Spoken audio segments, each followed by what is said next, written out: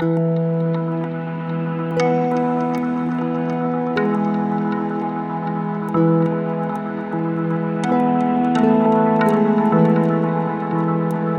there, this is Mike and you're listening to Feeling Twisty. I'm really glad you're here. Give and you will receive. Your gift will return to you in full, pressed down, shaken together to make room for more, running over and poured into your lap.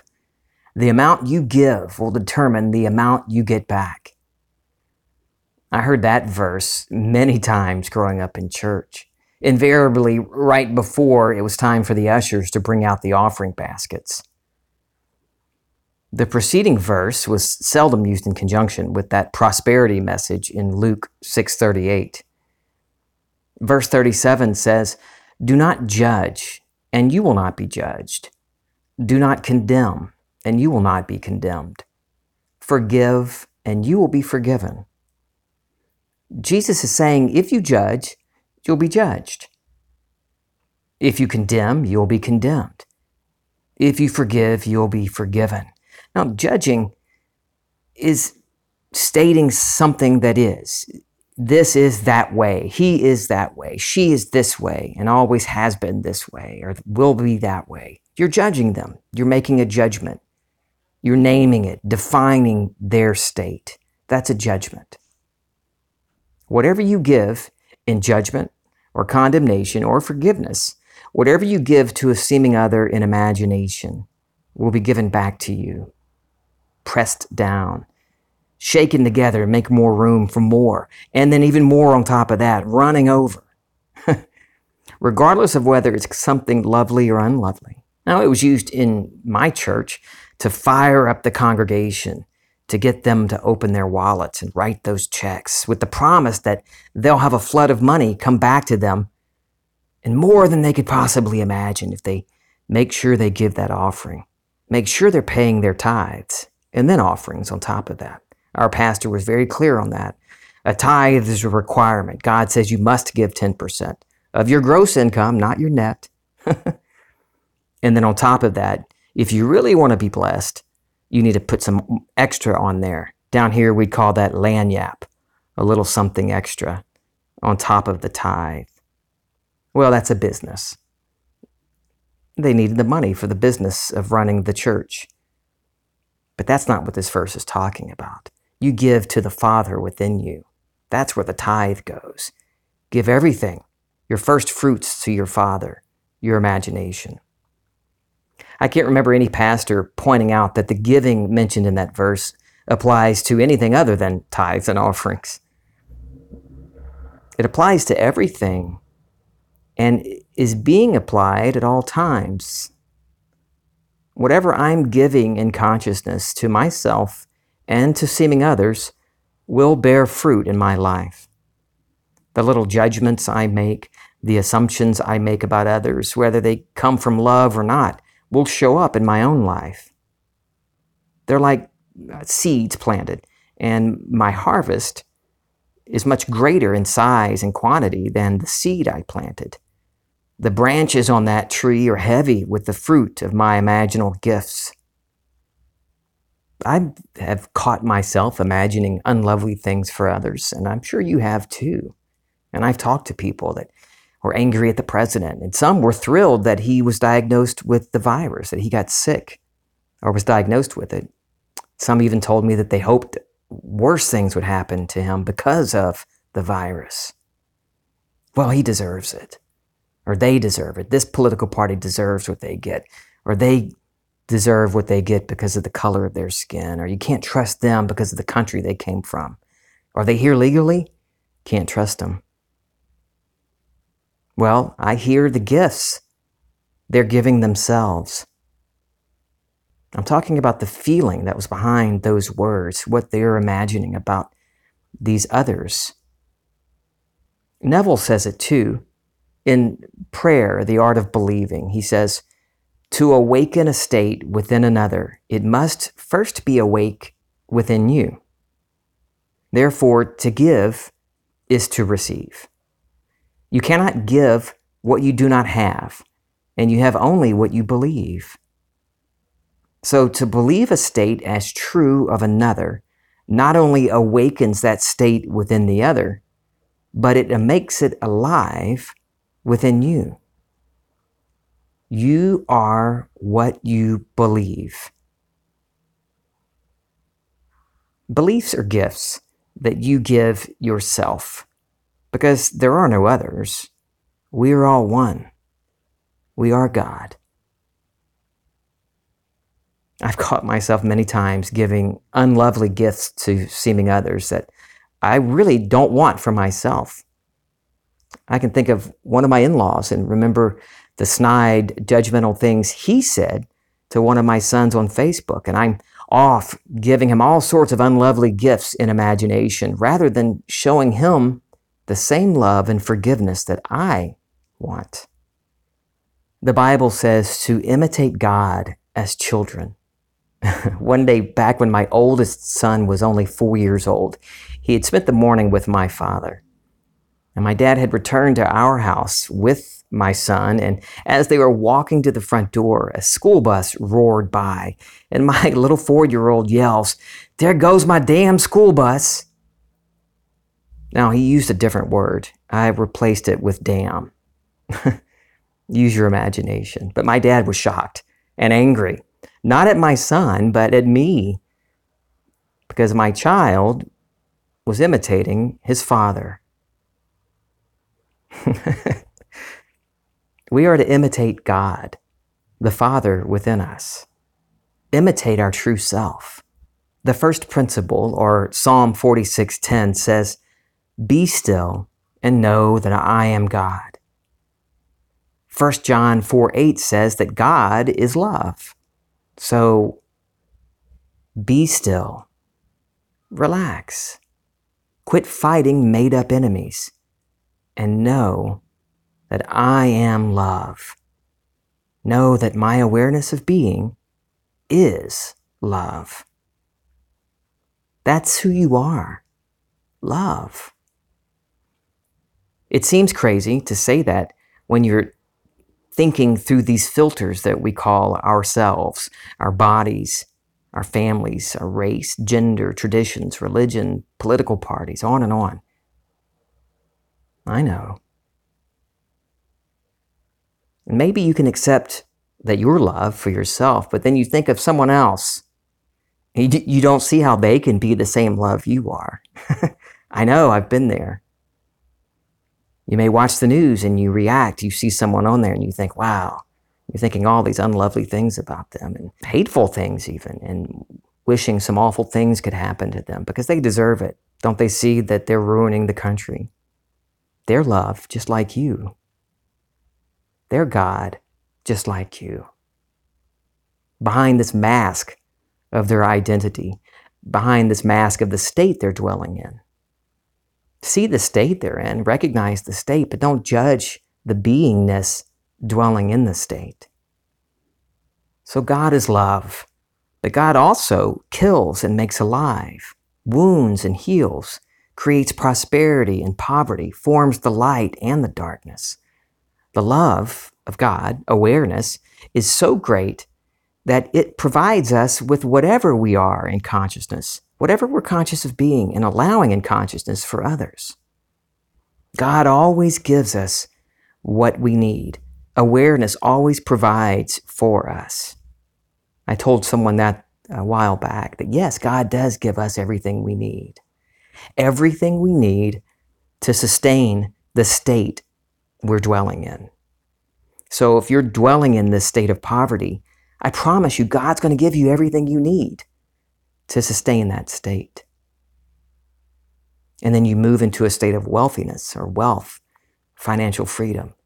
I promise you, God will give you everything you need to sustain and confirm the state of wealth.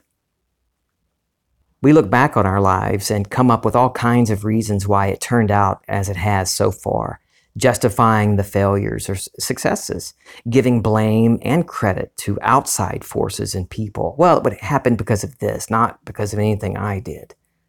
I've done that. Even with wonderful things that have happened, it happens so naturally.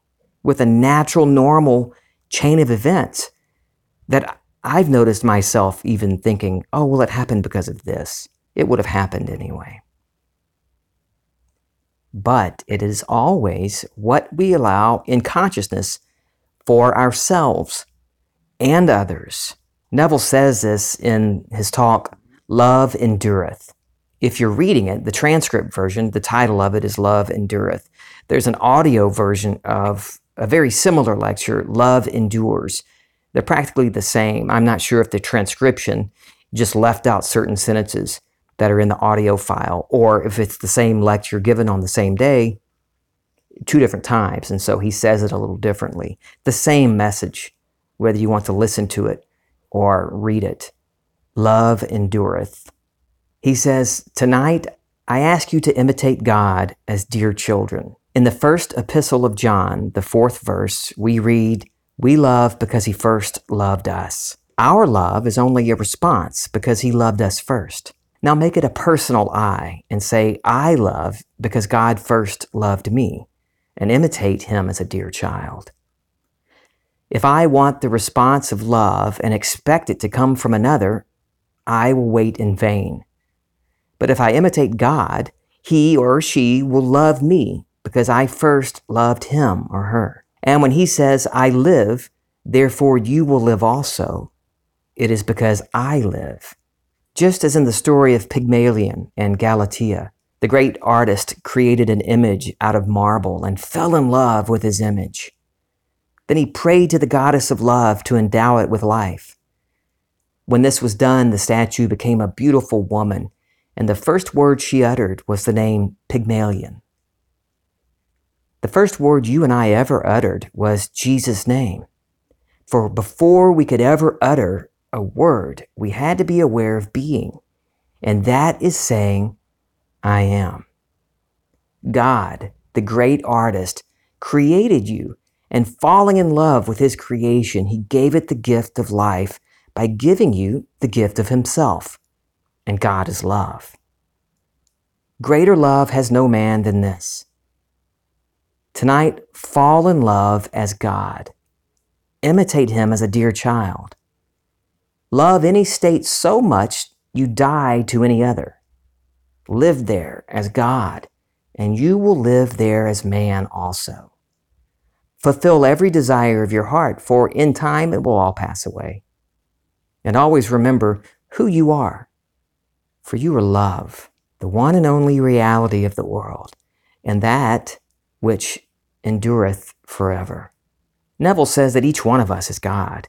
I say it too, and many other teachers and gurus and self-help people. You hear it a lot. Say that with me. I am God. How does that feel?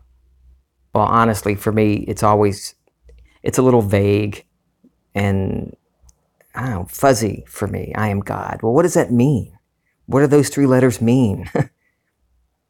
Maybe it seems scary to you, depending on your concept of that word, God.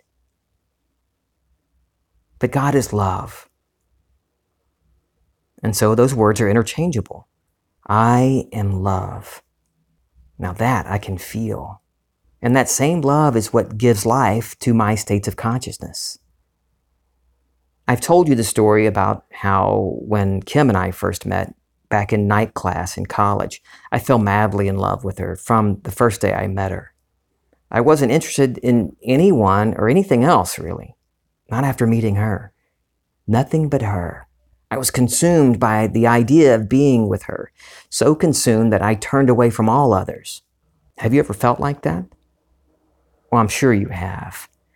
I know you've had some experience of loving someone or something so much that nothing else interested you any longer. It didn't matter that I had just met her or whether or not she was in a relationship. There was nothing anyone could have told me to shake my absolute assurance of my love for her. I knew we were going to be together. For more on that, check out episode 168. That's what Neville's saying here. Love a state so much that you die to all others. All these other states of lack, of small and separateness disappear because your eyes are only on and in this new state. Fall in love with the state of your wish fulfilled. Love it so completely that it doesn't matter what anyone else says. Be bold. Listen, that was a tough one for me because I let it be tough. I was raised to be polite. Let others, they can do what they want. I'll keep my mouth shut. I'm not talking about being a jerk to everybody and ramrodding your will over everybody else. That's force, and that's doing it on the outside. Be bold with what you want and be bold in your decisions.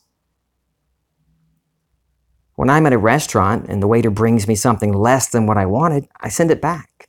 I did it the other day with Ophir when he was in town.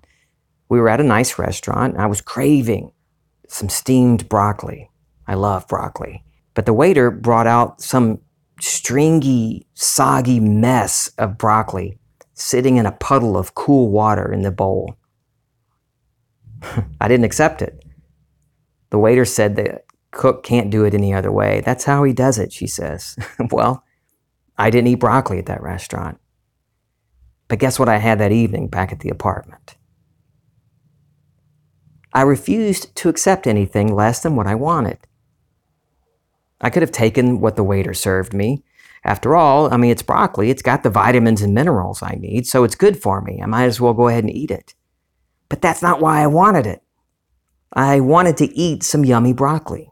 I know my broccoli example is a basic one, but it's the same feeling of determination, the same decision-making and sticking to the decision type of feeling that applies to everything in my life, whether it's money or health, relationships.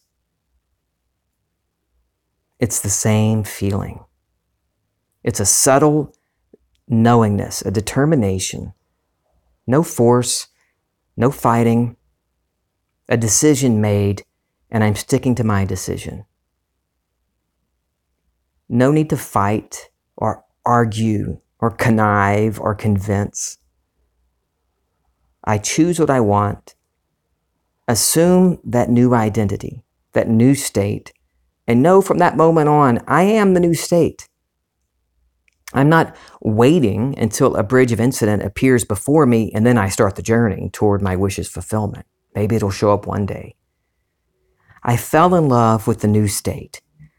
Accepting its reality, I now know that I am in the new state, just like I was when I met Kim, head over heels, in love with Kim. I fall in love with the new state, and I only have eyes for the new state. In that love that is God, that is us, is power. Take some time and just get quiet and ask yourself, what does love feel like? Don't rush it. Just sit with it. When you first ask yourself that, you might have this bubbling up of unlovely things, unlovely feelings come up. Why you can't be loved or why you can't express love. Okay. Just notice them. You don't have to pick it up and identify yourself with it now. Let it bubble up and dissipate. Let the feeling of love come. It will. You'll feel it welling up inside you. The first time I did what I'm talking about here, my whole body was vibrating. Not an external vibration. No one would have seen it, noticed it, or certainly not heard a buzzing coming from me. They'd have wondered what I had in my pocket. No, it was an internal vibration, my entire body, from my toes, my lips, everything in between. A frequency of vibration I've never experienced externally. It was all within me, and it lasted for hours. Everywhere I went, driving around, running errands, I felt it. And I felt more alive than I ever have before. Not my body. The body that day seemed to be sluggish. Again, no one would have noticed that sluggishness. Looking at me, you wouldn't think there was any sluggishness or slowing. But that's what it felt like. It felt like the awareness within me was just so fast and alive and vibrant. And it was making my body feel like it was drugged. It was slow, nearly cataleptic at some points. What my five senses detected seemed shadowy. But within, there was an awareness that I've never, ever experienced to that depth before. And the only way to describe it, I can say bliss. Love. Love is the only word I can come up with to describe that feeling, what I was experiencing that day in response to my question to myself. A love beyond the love I felt for Kim and the love I feel for Kim. A love greater than anything I've experienced or expressed on earth. It's easier to come up with ways that it's not. I can compare it and contrast it with things I've experienced than come up with the right words to describe to you what I was experiencing. I would fluctuate between giggling like a little child and then crying, not out of sadness or sorrow at all, just weeping from the sheer beauty of what I was experiencing. There was no drug or drink that I've ever had that can get me anywhere near what I experienced in love. I'm feeling it now, just talking about it again and letting it well up inside me and bubble out. It's exciting. It's the vibrancy that I've never seen in a sunset or a sunrise. I love the mountains, but there's no mountain view I've ever had that can compare to the feeling that I'm talking about here. That's love. And that's who I am. And that's who you are too. I love you. I'm feeling twisty.